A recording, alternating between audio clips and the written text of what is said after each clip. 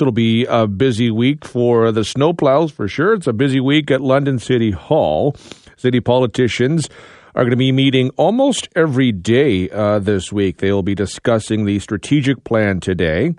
They will hold a regular city council meeting tomorrow, and then budget talks will be taking place Thursday and Friday.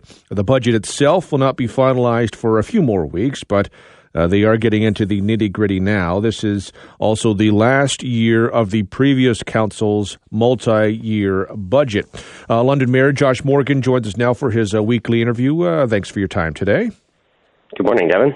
City Council began working on the strategic plan for the next 4 years earlier this month. You'll meet again later today to discuss it further. What comes next in that process? Yeah, so we've given some feedback to staff on the mission, vision, values portion of the strategic plan, which is really the top-level general setting of the strategic plan. Now we will dig into the strategic areas of focus and expected outcomes of those.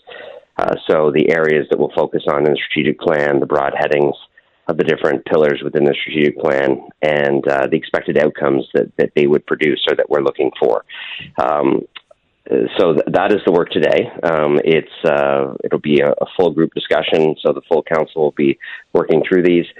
We had 6 areas of strategic focus in our last plan. Staff have drafted 6, although they are slightly different this time around. But council can change those however they like, and it's really up to us to set the direction that we would like to set for this strategic plan. Is there a timeline for when it will be finalized? Yeah, we'll finalize the strategic plan within about a month or so. It'll be done because the strategic plan has to be completed before we begin work on this council's multi-year 4-year budget. Everything in the strategic plan needs to flow into the budget, so if it's not in the strategic plan, it is unlikely to get funded in the multi-year budget. If you think about it, the strategic plan is really our broad-based direction for the city and the targeted specific areas we want to focus on. The budget is how we basically fund, prioritize, and pace those strategic priorities. So not everything can always be done at once. Not everything can be done in a 4-year time span, but how we pace that work is really a function of the budget discussion, which comes after the strategic plan is done. Speaking of the budget, that is on the agenda for the end of the week, Thursday and Friday. One of the big budget pressures in recent years, and again this year, has been paramedic costs. What sort of pressure has it put on the budget for this year? Yeah, there's been a dramatic increase in the cost of the service because essentially the use of the service has gone up dramatically. There have been more calls within the city and the region that the land ambulance serves. There's also been a concerning increase in offload delays. So the amount of time that ambulances spend waiting to hand off a patient at the emergency rooms in the city. This is concerning because it means we're taking up useful, valuable service hours that could be used helping others, and patients are not getting through and handed off to the care that they need when they need it. So this is all putting upward pressure and upward costs on the system that essentially council is one of its funder, doesn't really have much of a choice. This is not something we get to debate and decide how much to spend. The county is the service provider. We are a funder, and we basically get a bill. And although we can debate it, we have to pay it. So what's really important is us and the county working together to try to take costs out of the system, to engage with the province, to help ask them to essentially continue to contribute a share to the service, but also ask them for changes to the service so that we can bring costs down and reduce the offload delays, provide alternatives for paramedics and paramedicine to work, and that can bring costs down. So we started those discussions with the province. Myself and the warden have been engaged with those, and I think that there's some promising signs on the horizon there.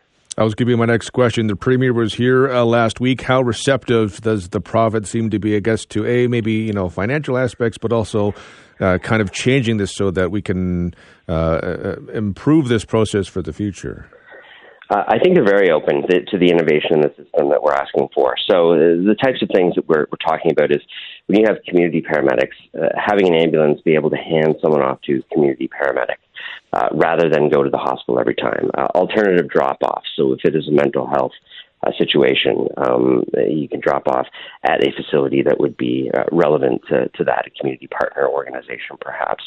And then, of course, something else we'd like to do is treat and release. Sometimes people call an ambulance, the paramedics stabilize the person. There's no need for them to go to the hospital, but under the current rules and regulations, they're still obligated to transport that person. So, treat and release would be something else that would be very helpful to take some pressure off the system, and particularly at the emergency rooms. And then, of course, significant investments in the healthcare system would also help, bolstering emergency room capacity, putting additional capacity in there to receive patients from land ambulance would all be very helpful. And I think the province is open to each and every one of those discussions. Another item on the budget is cybersecurity. This jumped off the page a couple of weeks ago when I was looking at some of the items for the budget. City staff wants to spend $1 million on this. We've had some other, municipalities in this region who have been the victim of some cyber attacks in recent years. For me, it almost is a question: is $1 million enough for a city the size of London? Well, you're right. This is an area that is very concerning to Londoners, and would be concerning to Londoners should there be a privacy breach or a cyber attack that exposed their personal information, which is why staying ahead of that with investments is important. We have yet to have any sort of serious breach at the city. I know that there has been for other organizations, other municipalities, in the province, and so these investments are going to keep us ahead of the curve. I think it comes as no surprise that cities around the world including ours, are seeing increased attacks. The volume, the diversity, the complexity of cyber attacks, they're all growing, and so to protect people's information, of which we have a lot of personal information, obviously, at the city. We need to make sure that that's secure and protected. And so these are investments that staff are suggesting that will allow us to continue to stay ahead of that curve. Time flies. We will follow with interest. Mayor Morgan, I appreciate the time today. Thank you very much. Sounds good. I think we'll have lots to talk about next week. It'll be a busy week. So. I'd say so. Thank you. All right. Thanks, Devon. That's London Mayor Josh Morgan.